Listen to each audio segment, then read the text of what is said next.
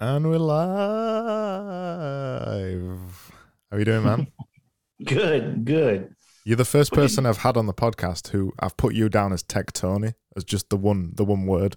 So you're the first person who I've had on the podcast who's got one name like Prince. Oh, yeah. Well, my real name's Anthony Lloyd, but no one calls me that. It's all Tony or Tech Tony. What, like everyone in real life, IRL, call you that as well? The only person who calls me by my full name is my mom. So how's things? How are you doing? I'm doing great, man. It's a little rainy day. Hopefully, it doesn't bother the podcast. I do have a skylight, but everything's going great. I'm blessed. Doing good. How's your industry doing? How's your world doing? Good. I mean, over the last year and a half, in obviously everything's been mental with coronavirus, but over the last year and a half, I run a design agency and we've been incredibly busy. Yes. It's just an absolute boom industry right now. People pivoting their businesses, people launching e-commerce websites from brick and mortar businesses. hmm We've been incredibly busy, and I'm very lucky to say that.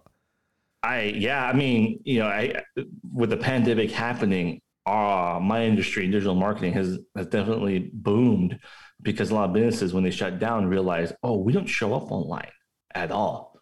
We're not set up for online ordering or delivery or anything like that. And it was just people were just like really pushing to get that stuff running as fast as possible, especially in the e-commerce world, which you're right, a lot of people have pivoted to selling online, whether it's self-fulfillment in their home, Amazon, or drop shipping. I do drop shipping personally. I own two online drop shipping stores, but it's just that huge pivot. And sadly, with that, during the pandemic, when the pandemic started, was that, oh crap, we're not online, so hire someone to help us. And now the bad part is a lot of businesses are realizing, oh, we paid this guy a lot of money, but we've got nothing for it. Now they're pivoting to find someone who actually knows what they're doing type of situation. It's interesting, complex, and sadly, I'm sure you see it yourself, good and bad, and on both ends of it. What? People taking advantage of the situation in a bad way.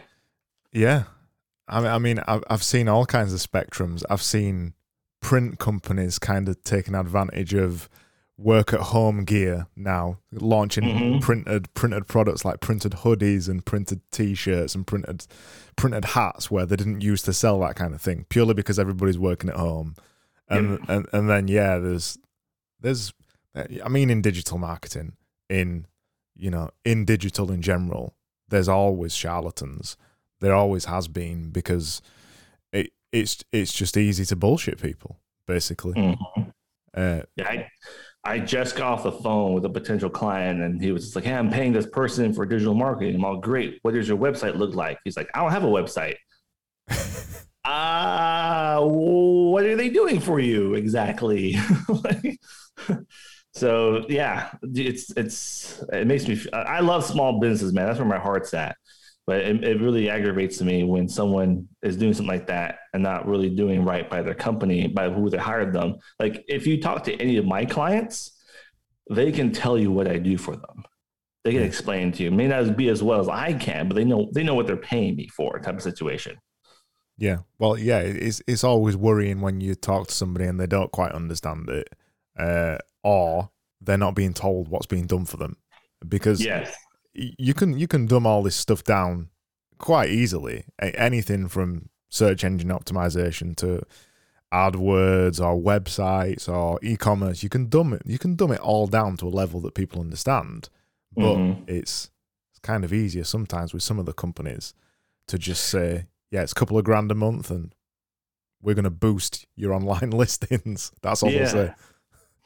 Well, it's cool. My moving over the last year, my business consultant has been helping me move off the company to where I'm working on the company, not in the company. And so I'm doing a lot more educational stuff free on my YouTube channel, and whatnot, to help businesses understand, hey, this is what Google Ads is, this is what SEO is, this is what so on and so forth should be, so that when they do hire somebody, they are educated. And educated clients are easier to work with, in my opinion. Have you been through the kind of same journey then, where you've been doing the work for other people but terribly for yourself, right? Oh my gosh, I had a horrible website till recently. In fact, my website's on its. I just finished its 7th revision in 5 years,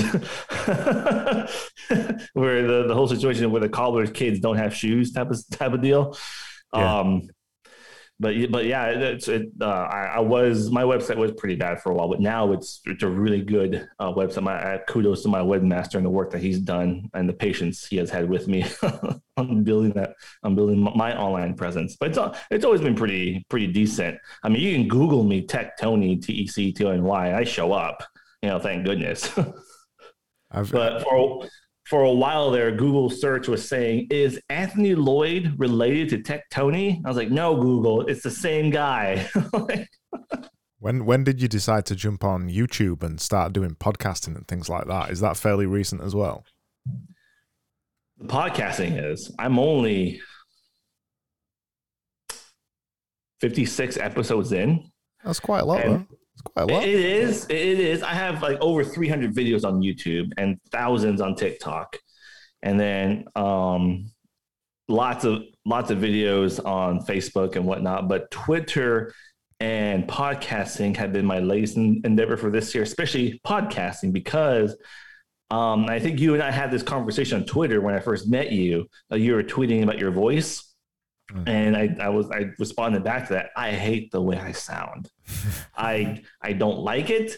I sound funny. I know I have a speech impediment, so I sound weird when I talk. And so a podcast has been the last area I've gone into. But ironically enough, since I've been doing it, it's been making me the most money because I have sponsorships with my podcast, and then I also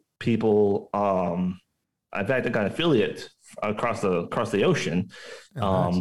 And I asked him, "How did you hear about me?" And he's like, your podcast, I follow you. And I was like, "Oh, what?" Yeah, we think you would like our product. And I was like, "Holy cow, okay."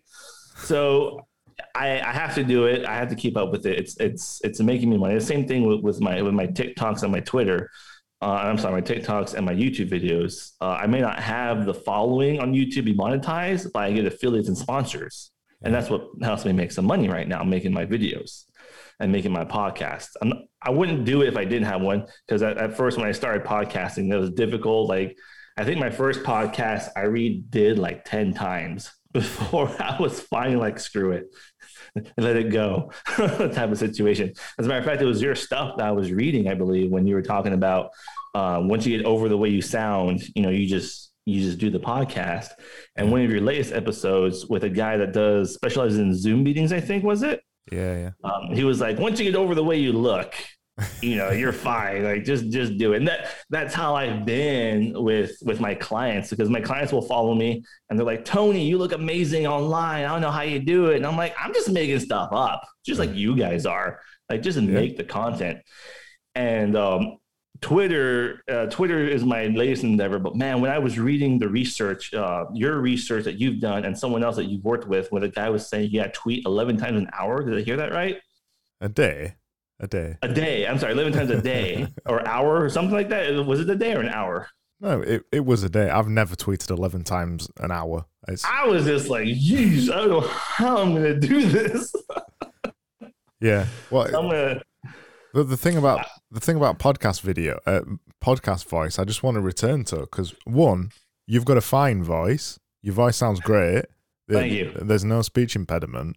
But I've been thinking about this quite a lot recently, because I've spoken to a lot of people about starting podcasts, because I just tweet it all the time. You should start a podcast. There is like literally no downsides to starting a podcast. And I've been thinking about this voice thing because I've had a lot of conversations with people about it. And I don't think now I think about it more, I don't think there's a good or bad voice. Just as there's not a good or bad face these days for these things. I think it's just you're unique in some way. Your voice sounds like you. And I think that's the thing that people buy into. As long as you can actually speak, and people can understand you, that's kind of the level that you need. And you're perfectly understandable, and you've got a unique voice just like everybody else. And it's just getting comfortable with that, I think, personally. One of the biggest reasons I did it was also help increase my online reputation, obviously. So I grow as a digital marketer, because if I'm a digital marketer, I should be using digital marketing aspects to get clients. Yes. And podcasting and video content is overly important, because right now, podcasts are indexable on Google search. Like, if someone's doing a search like how to do a podcast, and you have a podcast about that does real well, it'll show up on Google search, and they can play it straight from the search engine, not even to go to your website. So they are indexable. And then video content, I'm real big on that. I do video content on multiple platforms, because I sat in a meeting with Google, and their reps were talking that video content is so important that they believe in the next 5 to 10 years, companies that are not leveraging video content consistently will either A, be hurting, or B, not be in business anymore. Wow. What do you think about putting your podcasts on YouTube? Because that's the majority of my YouTube content, and it really doesn't get many hits. I do that myself. So hits and views can be a vanity metric, and vanity metrics are different from industry and tactic that you're trying to do. So if you kind of do like the Gary Vee versus the Gary Vee tactic, where you don't worry about views and followers, you just make the content, Google's going to pick up on your stuff and serve you up to the right people. The key is the consistency of it.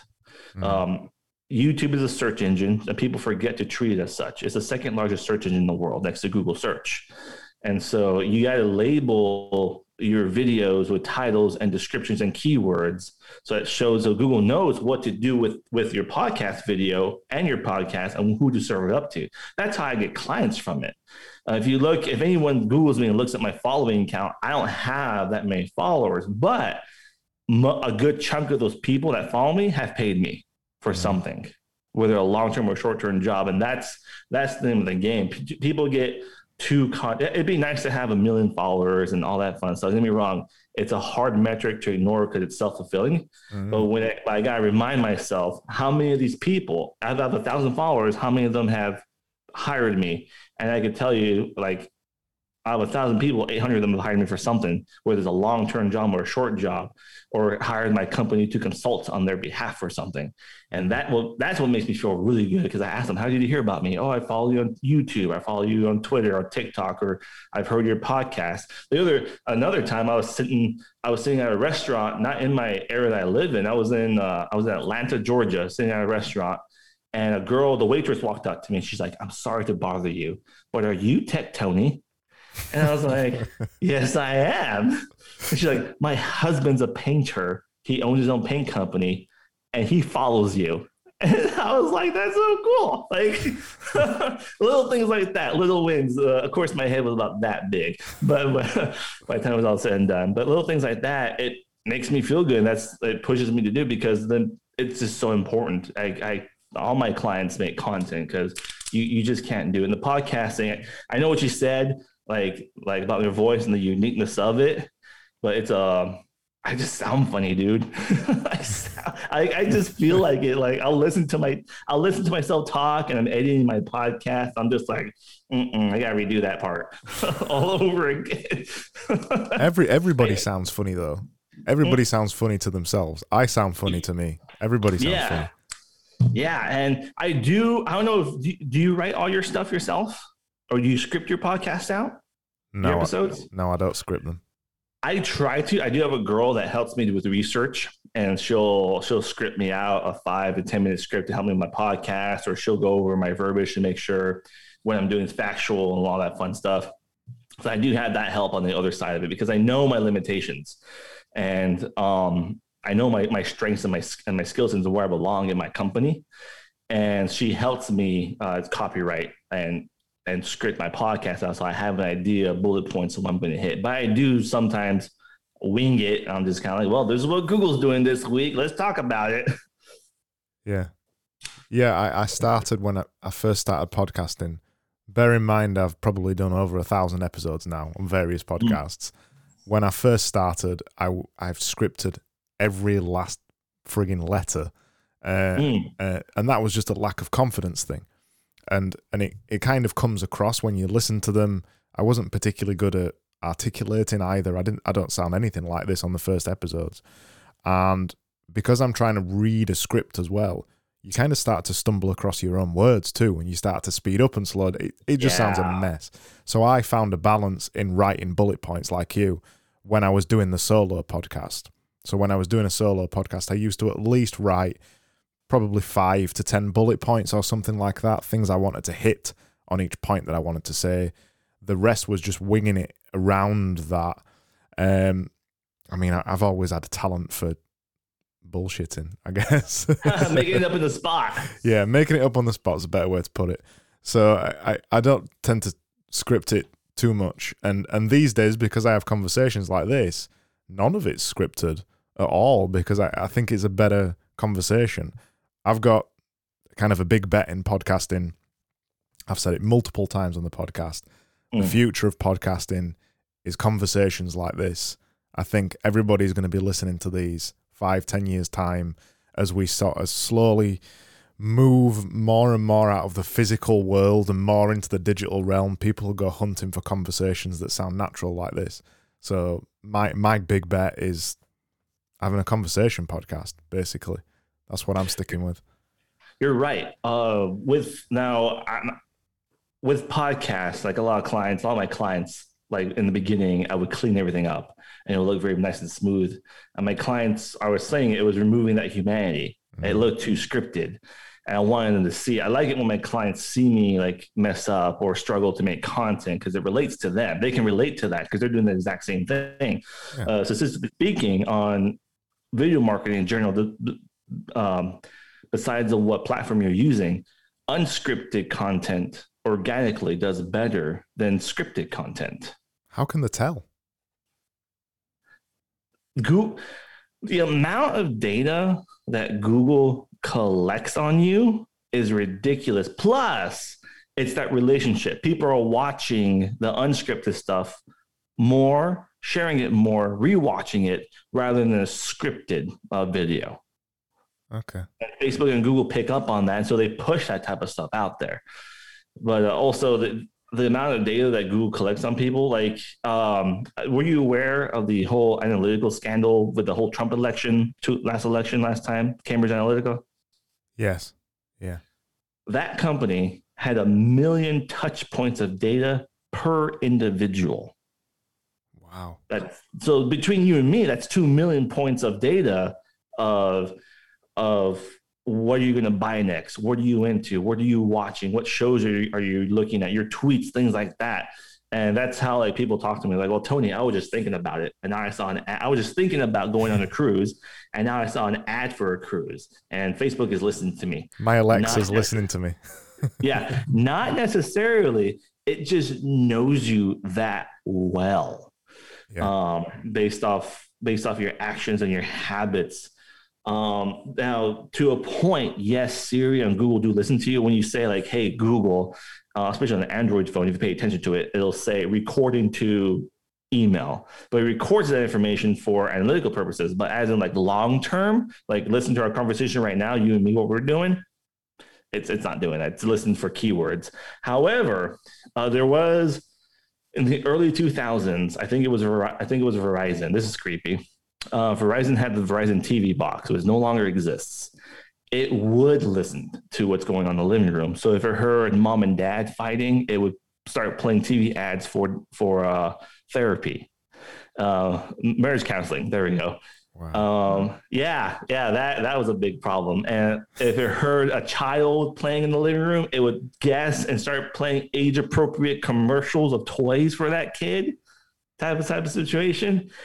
And they no longer can do that. But this is back in the early 2000s that Verizon had the Verizon TV box. And that was a very interesting case study to read about. Well, there's still a hell of a lot of creepy stuff going on now. I did a presentation about it a couple of years ago about Facebook. I genuinely think Facebook is probably one of the most evil companies in the entire world. I second that motion. Yeah, and I was doing a presentation at a kind of a business thing, and everybody else was doing kind of marketing presentations, and I wanted to do something about how evil Facebook were, and I was surprised at some of the things that they got caught up in. I remember the Cambridge Analytica thing, which was kind of horrifying. But disastrous. Yes. yeah, but some of the other stuff as well. Like, I never really read much into the whole dark profile thing. When they collect profile data on people who don't even have Facebook accounts. So when they do create a Facebook account, it's easier for them to set it up. And they collect that off other people's phones. So they've got other people's names, mobile numbers, potentially photos, and then the other things as well that kind of creep me out. It's no potentially. They've got it, dude. I would talk to people. They'd be like, "Oh, I don't got no Facebook." And an elderly person, and I'd be like, "Well, does your granddaughter have one?" She's like, "Yeah." Well, does she take pictures with you and post them? She sure does. Facebook has a profile on you already. It's just waiting for you to put your email in and start. Yeah. And I was reading the other things as well about the whole deletion thing. When you delete an account off Facebook, does it get rid of all your data? It gets rid of barely any of your data when you delete your account. It doesn't delete any of the things that you've posted on other people's profiles, photos on other people's profiles. So there's pretty much, because there was a wave, well, at least in the UK, there's been a wave over the last year or two of people deleting their Facebook accounts. There's kind of no point because it barely gets rid of much of your data on Facebook's end anyway. What type of phone do you use? I've got an Apple and an iPhone. Do you have a Gmail account associated to it that you use every day? Yeah, I've got a Gmail one, yeah. Have you checked out if you have the map preferences turned on your phone? No. If I made a video about this on my YouTube on TikTok, but if you go to your profile on Gmail, I'll pull it up real fast. Depending on, regardless of whether or not you have map data turned on, it'll show you where you've been with a 36-month time history. And it'll show you it'll show you dots where you've been and how you got there. So, and I'm not showing anything sensitive, so this is fine on the live whenever this decides to load. There we go. But if you look right there, that's a 36-month time period of where I've been. Doesn't look great on here. Yeah. And it does, so people will turn that off. And I'm like, well, the apps on your phone are still communicating with each other, sending information out. So they're still collecting data on you. When you turn it off, it makes you feel safe, feel better. But I can still get information on you. Heck, are you familiar with Google Analytics? Mm-hmm. On how it collects profile information on people when they visit your online store, so you can remarket to them. It's the same thing, cookies and whatnot. Now overseas where you're at, you guys have some stricter rules, GDPR regulations that you have to abide by. But here, sort of, Tony. Sort of. Okay. Well, Google makes you when you advertise for the GDPR. You tell people you have cookies on your website. Yeah. But here in the States, it's just kind of easier. It's interesting, and people are like, well, that's how you and that's how we have jobs. We help businesses market to the proper audience, essentially, is what it is. We gotta know where the traffic's coming from, where they're doing, why didn't they buy, where did they go, how did they get there, type of situation.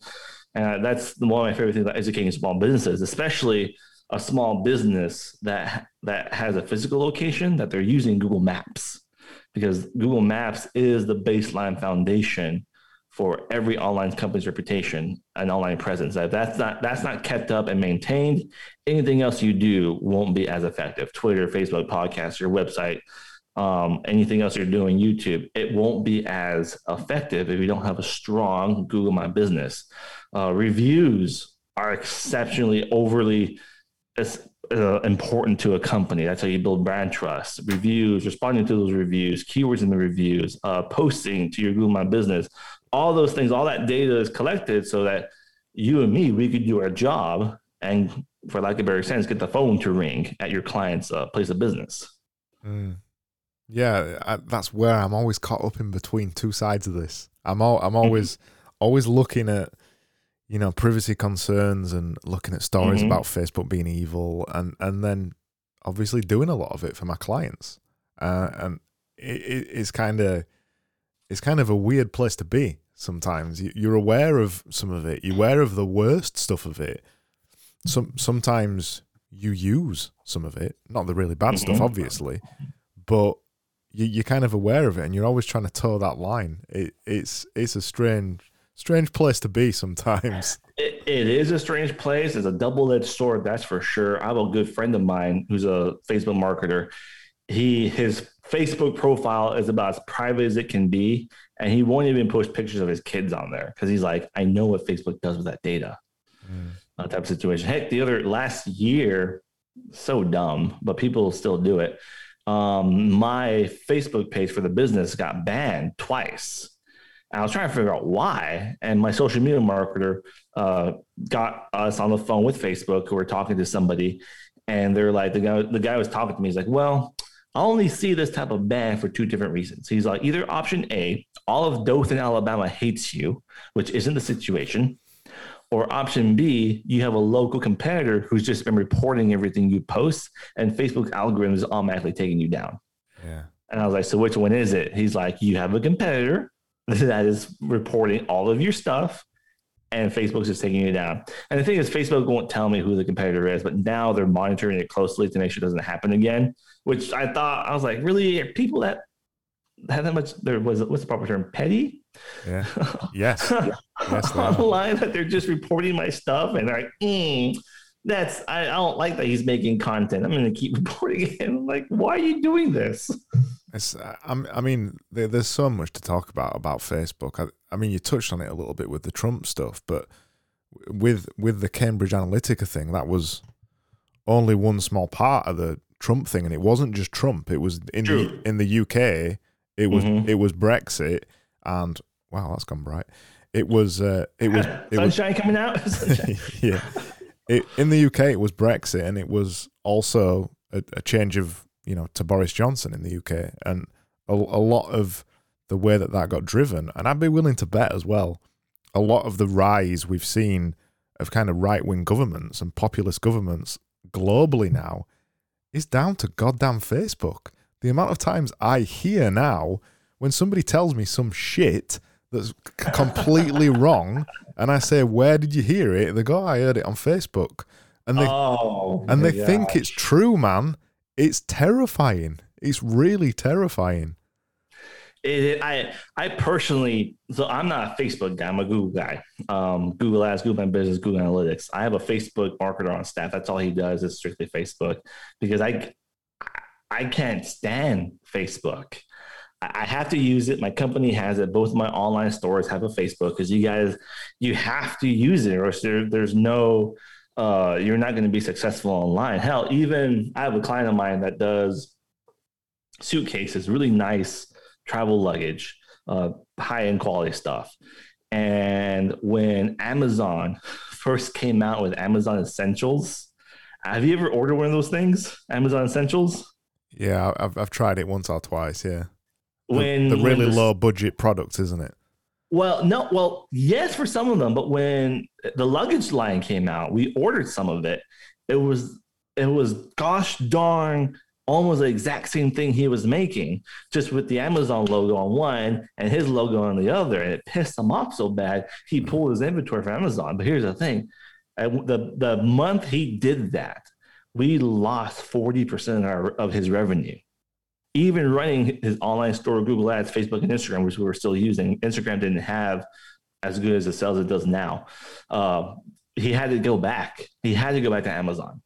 Like, I have to use Facebook. I'm not a Facebook guy. I have another dude that handles that. And I hear from him all the time. He's like, man, Facebook's doing something again. It's screwing up. It's doing this. It's banning this account for whatever reason.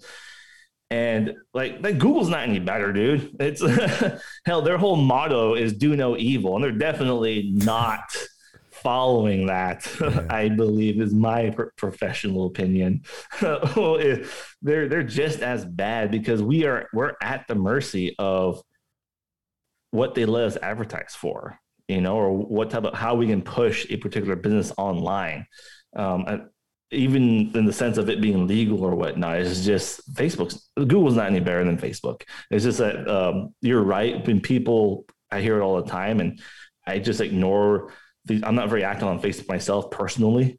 I just ignore it. I have it for work reasons. That's all it is. It's work, and I'll post a picture about comic books or whatnot. That's what I'm into. But everything else, I have to avoid it because people they see one thing on Facebook and there's a term for it. I don't know what it is, but then that popular falseness gets a lot of attention. It just spreads like wildfire. And you and me hear about it. We're like, where did that idea come from? Like, well, I heard it from Peggy on Facebook.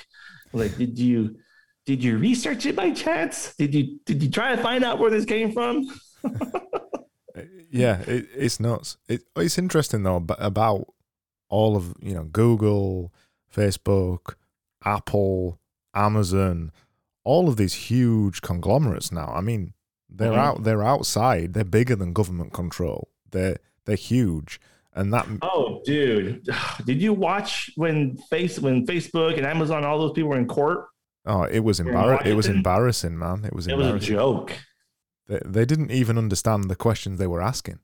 No, they know the questions they asked. They had no idea what they were talking about. And I think, was it Amazon that they were complaining? A congressman was complaining about how big the packaging were for Amazon, and Jeff Bezos is sitting there like, I'm in Washington, and they're complaining about the size of my boxes. Like, I just remember the thing about Facebook. They was asking Zuckerberg, so how does Facebook make money, Zuckerberg? Sir, we sell ads. Yeah, but how do you make money though? Sir, we sell ads. It's like they didn't even understand the basic business model of Facebook. It's like, Jesus. But the reason I mention it is because, they're outside of government control now, and they're so big that anything that they do, we've got to accept. Even you mentioned, you mentioned evil Google, and I've mentioned evil Facebook. I'd probably say, I mean, Apple is still evil. Look what they're doing in this couple of months, the new iOS update. Yeah, but the thing I want to mention though is about the App Store. They are, the App Store is the biggest thing in the world in terms of apps. Mm-hmm. But they act as gatekeepers as well as to what goes on and off that. And it isn't always anything to do with things that are legal. It's just that they choose, they don't want another email app on there. And so that never gets put on the App Store. It significantly reduces whatever company decided to make the email app. And there's no recourse. They can't do anything about it. Apple said it. It's a private marketplace. Apple can do what they want. And they're all doing that in their own little worlds. Amazon, Google, Facebook, they're all the same. Yeah, these giants, you pointed out, when they make a change or they do something, you and I, we're the ones that suffer. I was using a third-party posting platform for all my social media. Facebook was one of the heaviest ones, and for some reason, Facebook pulled their API key from that platform. Yeah. Overnight, that platform became useless to me, and I couldn't use it anymore. And I was in a frantic because we have multiple clients posting to there, and all their posts has stopped. So we had to take 2 whole days to move everything to a new platform, which was a nightmare in its own. Just because I never got a solid answer from Facebook why they did that. As far as I'm aware, this company never did anything wrong. They're just like, nope, we're not going to let you cross post anymore from this platform to our platform.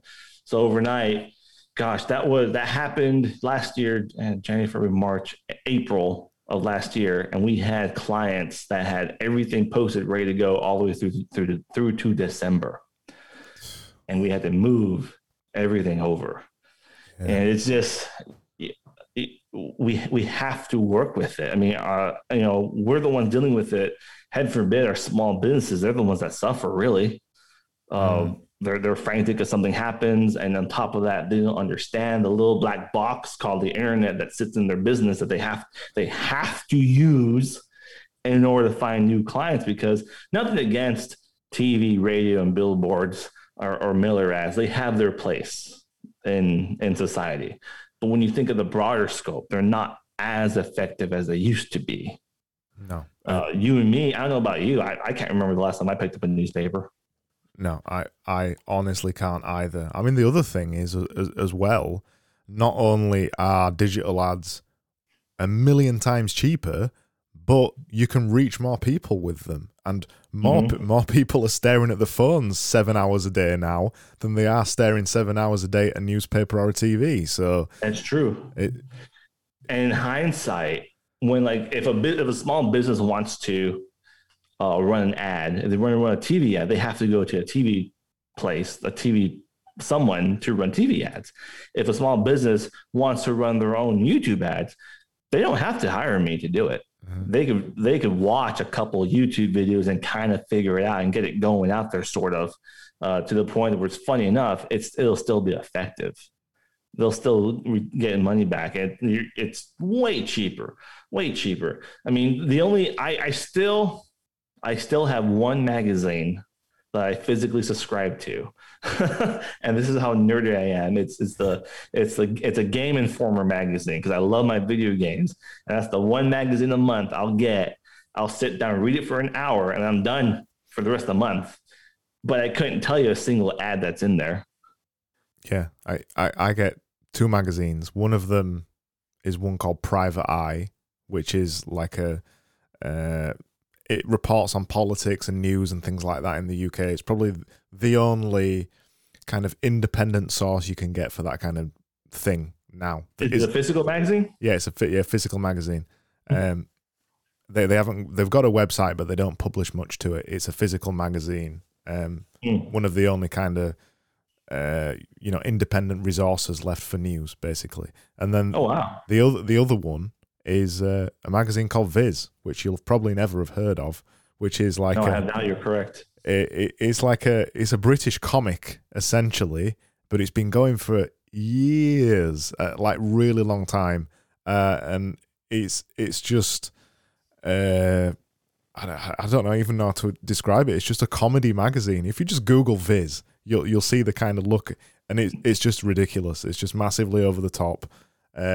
It's massively offensive. Nice. Massively lewd and inappropriate in every sense of the word.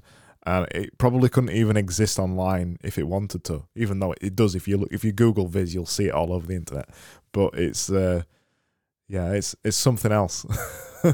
It is. It's that, but it's teaching our clients and that education. I don't know how your clients receive you on your end and my end. Where I live in good old Dothan, Alabama, we're about 10 years behind everybody here. And when I moved here, like we don't have Uber here. Let's put it that way, Greg. we don't have Uber in Barnsley either, so it's probably very really similar. Yeah. So you're probably familiar with what I'm saying. Everyone's a little bit behind. Yes. And now people are like, I give a lot of speeches here at the local chamber of commerce, business groups get together. And I love the education behind their when they figure out like, Google My Business is important. I do show up on the map because when I pull up a client's GMB and they see that they showed up 12,000 times in search, but they only had like 5 new clients show up. It's that slap in the face of like, holy cow, there's this huge amount of potential leads that I am not getting from. And that's where it starts is maintaining, helping them, educating them, showing them what it is, what they're missing out on, and then essentially teaching them how to properly leverage channels. Because every business hears about Facebook, but if you really think about it, man, no business really knows how to properly post on Facebook. They're just giveaways and coupons, and you're like, let's do some other. How about we make a video? How about we start somewhere where people see what you're doing? And it's I don't know. I don't know when you were making video content, Craig. Was it different from you? Was podcasting easier? Or was video easier for you? That's a good question. It's quicker for me to do a podcast. Definitely quicker to do a podcast, but I'm not too bothered about my voice versus my face. It doesn't bother me particularly much, but there's a lot more effort with video. So I would say that podcasting is easier, to be honest. I feel the opposite with my clients. I feel like the video is easier rather than podcast. Some of them are starting to get into podcasts, which is great. I'm really happy for them because they're seeing the success. Right, yeah. I misunderstood. Yeah, for clients, I've not got a single one to make a podcast. No, well, I was talking about you, but for your clients, for me, video is easier. Podcasting was hard. So you and me are a little bit opposite of that. But when it comes to our clients, like dude, just whip out your phone, make a video, and post it, please. Hit that button, guy. Come on, and just do what you gotta do. I just got one of my eye doctor clients. He's starting to make videos, and they're starting to see people coming in, getting more appointments for glaucoma and whatnot, because they're making more heartfelt content based around what their company is about. And rather than, and here's the funny thing, they have a giant, bright billboard in front of their building. I couldn't even tell you what's on that damn thing. It's a digital billboard. Yeah. And like, what the funny thing is, when they, I don't know why, it was designed in a weird way that even their in-house graphic artist complains about it, because it's hard to post the correct dimensions to it. Whereas she's like, on Facebook and Instagram, it's instantaneous. You get it out there as fast as you can, more people see it. And it makes me feel good, man, when the clients see that type of success. I mean, I do. So in terms of making videos and podcasts, and to be honest, any other content, I've obviously, just like you, I've been promoting this with my clients for bloody 15 years. Oh, but it was only last year really that I really started doing it for myself. So I do kind of understand some of the, the trepidation and what some of my clients feel when I say to them, you should make a podcast or you should make a video. I understand it because I didn't do it for 14 years. Whereas, I'm telling them to do it. You write a blog, write videos, they'll be great for Google, blah, blah, blah. Make a podcast, they'll be great. You'll bring more business in. But I wasn't doing it personally. And I was personally a little bit scared of it too. So I completely get it, because everybody's just a little bit afraid of what people are going to say about you online, aren't they? Judging. Yeah. They're afraid that one of their clients are going to see it. They're afraid they're going to lose a client. They're afraid that the competitors are going to nick some secret business knowledge that they've got that they're giving away. There's just so many objections, and I get it. And my local, I know, I've seen that before. When my clients are like, but my competition is going to see it. And I'm like, look up what you do. Just look up your industry, and they'll pull up on YouTube and they'll look it up. They'll type in physical therapy, have a physical therapy client. And they're watching the videos and they're like, well, that's what I do. I'm like, great. Someone else has already leaked your secret. Go ahead and post. Here we go. We're making video content. And I get, like, with my eye doctor, some of those things are in-house to him. So we won't talk about that or divulge that information, but the vast majority of it's already out on YouTube. The problem is you're not the one making the content, so they're going somewhere else. And I know for a fact, funny enough, you say about company secrets and whatnot, two of my competitors are locally follow me on YouTube. And I know that for a fact because they have approached me and they're like, Tony, I love your videos. I'm like, wait a second, what? You're following me? And like, yeah, it's great content. But they don't have a YouTube channel or a podcast, much as anything, to speak up for themselves as a digital marketer to build their online presence. So I honestly don't know if you still know how I feel about that. I kind of like it because I'm like, you had to follow me to get your Google information. But like it works. And now that I believe you've grown like crazy, haven't you, since you've been doing your podcast? Yeah. Or has it been from Twitter? Because I know you've had an interesting relationship with Twitter yourself, right? Yeah. So it all, like I said, it's only really been the last year and a half now. I kind of exploded last February 2020. I went all in on Twitter, writing 10 tweets per day for a year. That was the only goal. And then what fell out of that, I was already doing a podcast, but I wasn't taking it too seriously. What fell out of that was doing this kind of thing that we're doing now, more strict conversations every Tuesday, 7 p.m. BST, making more YouTube videos, just doing loads of other stuff like what you're doing, YouTube, podcasting, making images, all that stuff, just exploding really with content. So it's kind of hard to separate all of the random things that I do, because Twitter is kind of the hub for a lot of it. So I always post on Twitter when a new episode of my podcast is out or a new YouTube video is out. but Twitter is just kind of one small engine in all of it. I've started an email newsletter now as well. Oh shoot! Really? Yeah. There's just kind of so many different cogs to it all that, there isn't really one of them. But yeah, all I did last year. So to put it into perspective, I've been a designer for 15 years. I've watched other people make content for 14 years, design content. Always thought, why can't I do it? What makes them special? The whole usual objections that we deal with clients every day. And then I just decided, you know what, fuck it, I'm going to do it. And I did. And here we are. And that's the entire story. It is really as easy as that. There is nothing special about me. Nothing special. It's doing it. It's doing it. Taking that first move.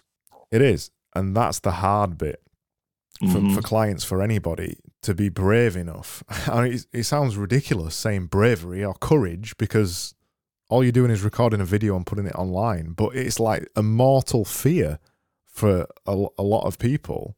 And once you get over that, you realize actually, to an extent, how easy it is to make content online these days, especially with all the tools that we've got. We got the iPhones or Androids in our pocket that have got amazing cameras on them that take amazing videos and amazing photos. We've got an endless array of options for making blogs, email newsletters. It's all so easy. The tech is not the problem anymore. It's actually just doing it. One of my favorite things a client will tell me when I'm saying, hey, you need to make content, whether it's a blog or a tweet or a video or a post, like, well, what do I talk about? Like, well, how long have you been in business? 10 years. Great. What are the top 10 things people ask you? Like, you just know in your industry, when someone walks in the door for a quote, they're going to ask you these top 10 things. And they'll go, well, this, and that. There you go. There's your first video or tweet or whatever it's got to be that we're working on. There it is. And then there's so many tools like Answer the Public's one of them, where you just type in your industry. I don't know if you use that one. Yeah, I use that. Yeah, I love it. You type in your industry. The free version is more than sufficient for most people's needs. So there's a paid version, but I don't know anyone that pays for it. And it gives you just tons of data. I mean, there's Google Trends, which you can follow along to as well. Set up alerts. That's how I make my content based around is Google Trends.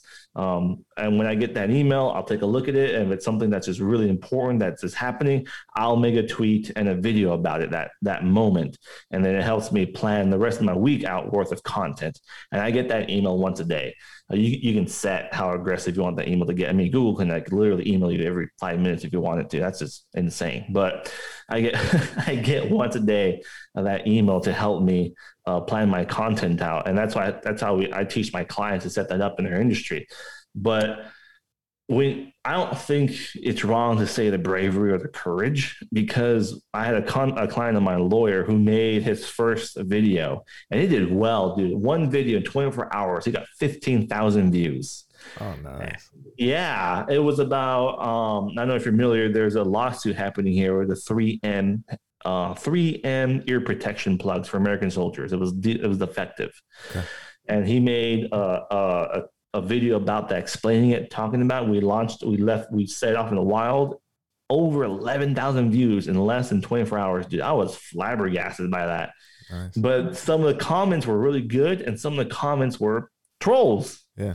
They were just, and he was reading the comments, and the next time I met with him the following week to make his next series of content, you could just tell in his face, he was down. He felt bad. And he was just like, Tony, like, these people are saying this. I'm like, dude, how old are you? Like, I'm like, listen, if someone took the time out of their day to watch your video, leave a comment, all Facebook, Google, YouTube, all they care about is the engagement. They've engaged with their content, which means more people saw your content because of that comment. Don't worry. And he got over it. He was fine. He just felt a little down about it because it was his very first video, and he didn't know what to expect. And here's the thing: he got three businesses from that. He made money off that one video, which I told him was not the norm. I'm good at my job. I'm not that good at my job. And now he has a very nice, healthy online presence here online. He spends less money on paid advertising and puts in more effort towards this video creation and blogging is what his two things now. We're about to start podcasting for him too. And there goes my light. Something just fell. And it works, but so you're not wrong to say like the bravery, because it does take a lot because you're putting yourself out there in front of who knows is going to see your stuff. I mean, and I'm sure you've had haters as well. I mean, I had my fair share of people trolling me. You know what? I don't think I've ever had anybody say any other than honestly, other than dude, other than there's some nasty people out there, man. I know. I see the comments, but I don't know. I don't know what it is. Sometimes on Twitter you get the actually people. Well, no, actually, this is actually what you should have said, and I just ignore them.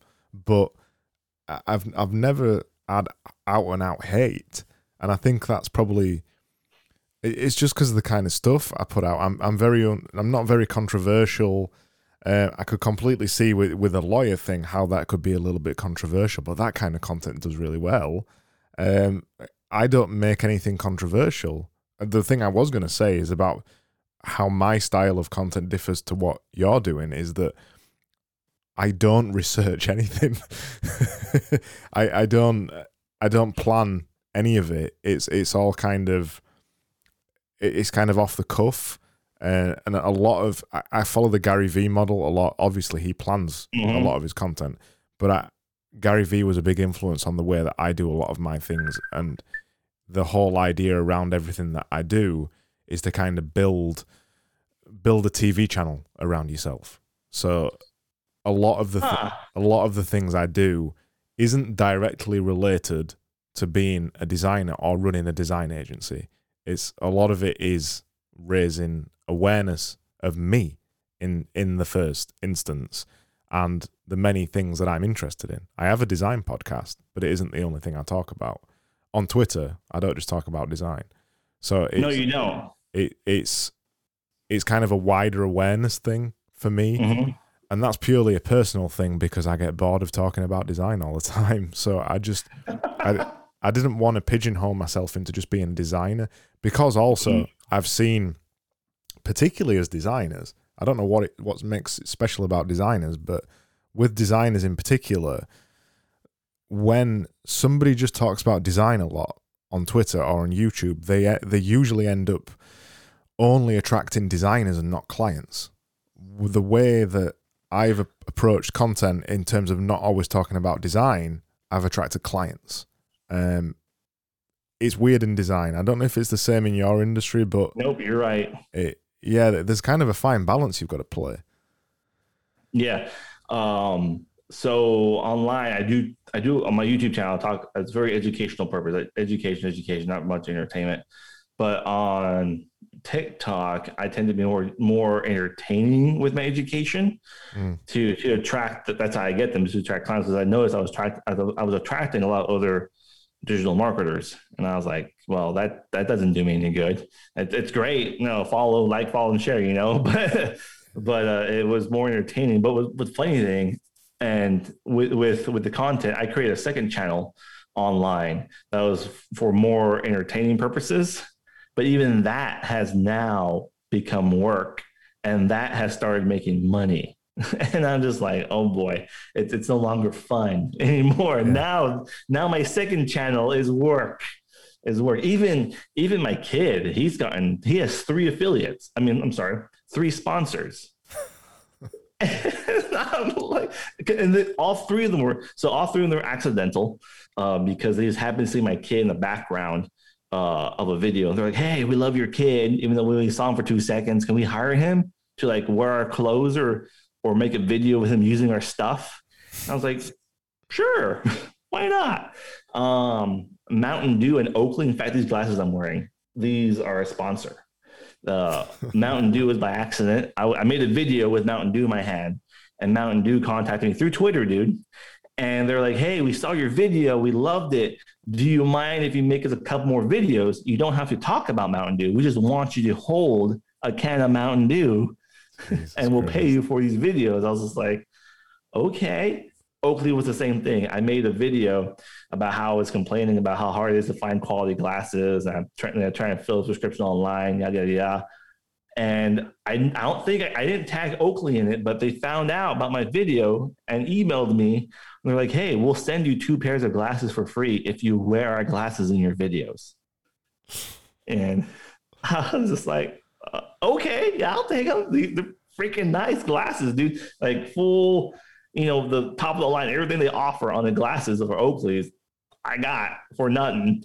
And they just want me to wear them and make videos about it. And this is why they wanted you to do it, Tony, so you could wax lyrical about it on other people's podcasts. Hey, link in bio. No, but so like it's great, and I all these were just accidental. Just my company pays the bills, the Pathfinder. This is just fun money that I got on the side because.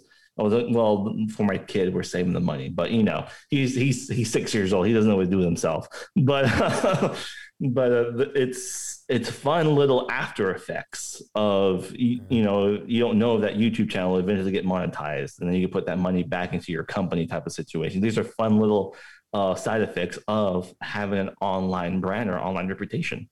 I actually had a guy on one of my, I forgot his name now. That's really embarrassing. I had a guy a while ago on my podcast who did that kind of thing for a living. He mainly worked with influencers, getting them deals and things like that. But he was one of the guys who was architecting that kind of thing that you've just been describing. Yeah, mine weren't purposeful; they're accidental. Working with influencers is great, especially with my 2 online stores. I'll mostly use Instagram for this. Reach out to them on Instagram, like, hey, you talk about the same stuff my store is about. If you do mind talking about my stuff, and most of them, they're cheap or they just want free stuff, and they'll ask. They'll be like, yeah, just send me this and that, and I'll give you an Instagram story, Twitter, and something on my Instagram, so on and so forth for your store. And we were talking earlier about traditional marketing versus digital marketing. The amount of eyeballs that they can get compared to any other form of advertising, you make money. I don't know if do you have an online store, Greg? No, highly recommend it, dude. But pick something you like and go and start making content about it. You could do some beard oil for that red for that red beard together, buddy. But it works, and it's crazy. And once again, seeing that type of success with my clients when they try it for the first time. I have a client that does strictly kitchen remodeling, and we got her on Instagram, before and after pictures, showcasing her tiles, designs, and stuff. She's killing it with just no ad spend, by the way, on Instagram. Yeah. Just talking about the kitchen she's doing, the remodeling that she's doing, before and after pictures, tips and tricks about laying down grout and tile and backsplashes. Oh, she gets so much business from Instagram messages. There's people hitting her up. Oh, can you do my kitchen too? Sure. I mean, the craziest thing about it all is that all you're asking them to do is talk about the things they talk about every single day offline. Yep. And as soon there's like that weird barriers. And we say, right, we've just had this conversation in person. You've just wowed me with your knowledge.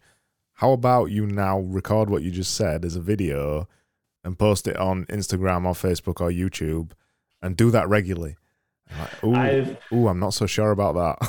I don't know if this happened to you, but I've had instances where I'll be talking to a client. I'm thinking back in my head, I should have recorded this. Yeah, all the time. Yeah, in fact, as I was saying earlier, I haven't yet managed to get a single client to do a podcast, and I've had so many conversations with clients. There was one, right? I had several meetings with them. It was just a project about a website, and in those kind of meetings, I'm always really curious because I always want to know, how the business works. It always fascinates me. Yeah. And I was just asking them loads of questions about it, and there was 2 of the guys who own the business in the meeting. And then they just started having a conversation. And I'm like, just stop a minute. This is your podcast. You don't know what to do for your podcast. What you're doing right now, this is the podcast. You don't have to edit this or anything. you've got the podcast. And I think now 2 years later, I've still not managed to convince them to record the damn podcast. Man. And they were just so natural at it as well, so good at having an interesting conversation that I knew people would want to listen to. They're in an industry where there's just not many good podcasts as well about what they were going to talk about. They're in kind of wealth management and that kind of thing. Especially in the UK, severely underrepresented UK people talking about wealth management on podcasts. They just had the gab for it, the gift of the gab, as we say in the UK. And I haven't convinced them. Still not convinced them. Kills me. What's their hold up? What's holding them up? Well, it's a little bit like what you said earlier about working on your business versus working in your business. They're incredibly busy. They don't value marketing. Like I said, I've been there. I was there for 14 years. I completely get it. And it's just convincing them that the time is just better spent just an hour a week, or maybe even less than that, just to record the damn podcast. And you will see a benefit from it eventually. Not immediately. You probably won't get any leads from it straight away. And that's the other thing to convince them. What we're building here is an asset that's going to serve you for potentially the rest of the time you're running your damn business. But it's convincing them. It's just, it's hard. They're quite traditional as well. So they don't do marketing. They've got a website, which we designed and built for them. But other than that, they haven't got much. And it just isn't enough. It isn't enough anymore to just have a website. No, it's not. That time, gosh, there's so many people out there that they advertise. They're like, oh, we'll increase your website traffic by 400% in the next 30 days. And a client will come to me like, can we do this? Like, no, that's not how the internet works. Like, if they can do that, I'll be hiring them for my stuff. It's the patience, the build. Hey, well, for my company, just for Google Ads alone, for us to run your Google Ads, it's a 10-day process just to start. And I can get an ad built in 45 minutes, and it'll work because I'm good. It'll work, but it won't be the process of like just you're building an asset. This is a long-term game, and getting our clients to recognize that. Because even for me, when I started doing YouTube and TikTok videos, TikTok I was posting last year. I started January 1st every single day. One video, and YouTube I do 2 videos a week. I was doing 1 video a week, and it took till about October I started getting my first leads off of that, and I didn't pay a single penny towards TikTok, towards online advertising for video marketing. I wasn't even running YouTube ads at the time either. And 1 year, so from October, 10 months to start seeing people, hey, I follow you online. This is amazing. Let me ask you this question. Let me hire you. Can you take a look at my GMB? Can you give me an online audit? Can you audit my website, my SEO type of deal? And man, I would tell my clients now it's worth it because that's essentially free money to a point for them. Right. And it's long term. Now the ball's rolling and I'm being categorized correctly, or they're being categorized correctly, and Google's indexing their stuff and showing them up for the right things. And now they're getting leads, lots of them. Well, it's especially free money when you consider what I said before, that it's knowledge you already have that you don't even have to research. You just know this stuff because you do it day in and day out. All you have to do is either write it down, turn on a camera and record it, or record a podcast or a TikTok video or whatever. It's like it'd be the easiest thing you do in your entire damn day because you already know everything. But yeah, most people think there's something more special to that. When you look at somebody who's got 1 million followers on Instagram, when you look at somebody who's got 100,000 followers on Twitter, you think they've done something more special than just do what you just said, turn up every day, make something, and keep going. It's like literally as simple as that. But it's just sticking with it. It's just consistency. My mentor told me content creation is king, queen is the consistency.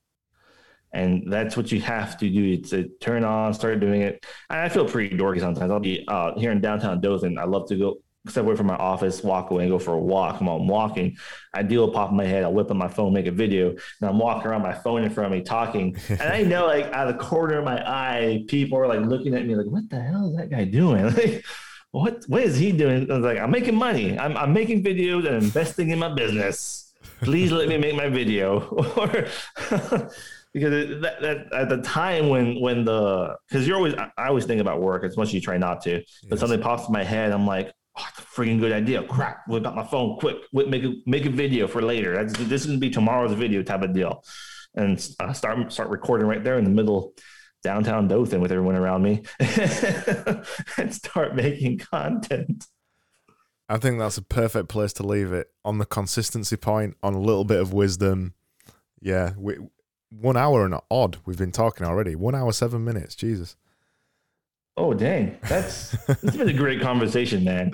It has. It's been awesome. Do you want to leave any parting shots of wisdom, or plug your Oakley glasses or anything like that? Just, if you're a small business and you're listening to this, or you're just a business in general, and you're on the fence about it, and you're making some content, or you're at least on Facebook, think about leveraging these other platforms. Like I've mentioned TikTok, and yeah, it sounds dorky just saying the name, but it's a good platform to learn, to start, because everything you need is native on the app. You don't have to record on your phone and open up something else and start editing from there. There's no other process. It's all built in, and you can just edit your video, record it, edit it, customize it, make it look good, and post it immediately to there. And I would highly recommend that if you're a business and you're on the fence about just making video content, that's where you're going to start there. And keep listening to us, Craig. You got some great information. If you're curious, you can literally just Google me, like I said, Tech Tony, and like, honestly, guys, just watch my content and you'll be like, oh, if this guy can do it, I can do it too. Perfect, man. It's been awesome, and let's chat again soon. Thank you, man. Thank you for having me.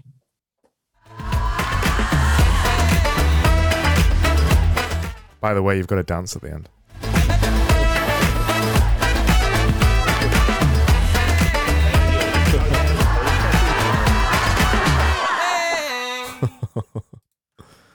And we're done.